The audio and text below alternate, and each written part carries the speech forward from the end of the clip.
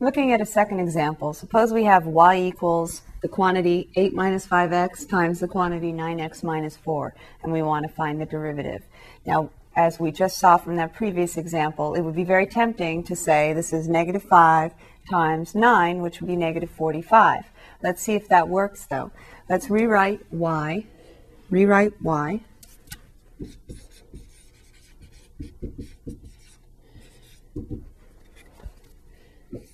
Because we know it should be still correct to FOIL this out and write y as a sum of a lot of terms.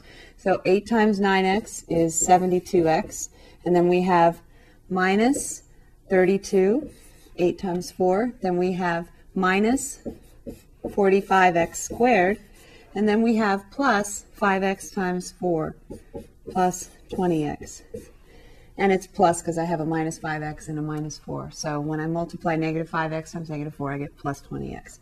I do have some similar terms, some like terms, 72x and 20x. So I could combine them, and I get 92x minus 32 minus 45x squared. Now I'm ready to take the derivative. So dy dx or y prime. I like to write dy dx because I don't want you to miss the little prime symbol if I write that. 92x, the derivative, is just 92, minus the derivative of a constant is 0. You don't have to write it, but I'm going to put it in there.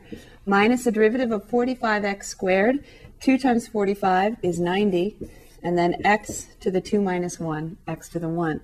So when I simplify, I have dy dx equals 92 minus 90x. And that's not the same as taking the derivative of the first factor, negative 5, times the derivative of the second factor, 9. Negative 5 times 9, negative 45. It's not the same thing. Now let's verify the powers again. When I rewrite y, I get a quadratic function. So its derivative should be linear, which it is. And if you just take the first derivative times the second, you're going to get a constant in this case. And so that's not linear, so that's another reason why the shortcut would not work. Moving on, suppose we have this function. Now, it figures that I would have to throw this in, right? Because so far, everything we've done, you could have done in the previous section. So what new thing would you be learning if I didn't put something like this up here? Now, this function is still a product of two factors, though the first factor is a polynomial of the fourth degree, a fourth degree polynomial. The second factor is a fourth degree polynomial as well, although it's a binomial. It only has 2 terms as opposed to 4 over here. So if I wanted to differentiate this using the techniques that we've learned so far, I would have to rewrite it. And that would mean I'd have to multiply 3x to the 4th times every one of these terms in the first factor. Then I'd have to multiply 2 times every one of these terms, combine like terms, and differentiate. And that would take me a while.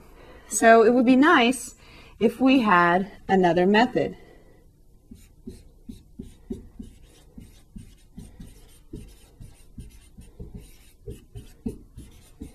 It would be nice to have an option other than rewriting all the time.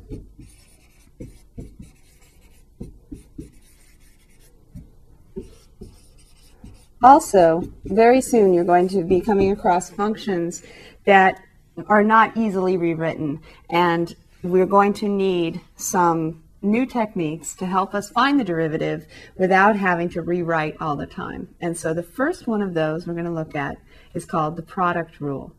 And to show you the product rule, I'd like to show it to you with a function that you already know the derivative of. So we're actually going to come back and look at those first 2 functions, and I'll show you the product rule, and then we're going to apply it to this one right here that we definitely need something for.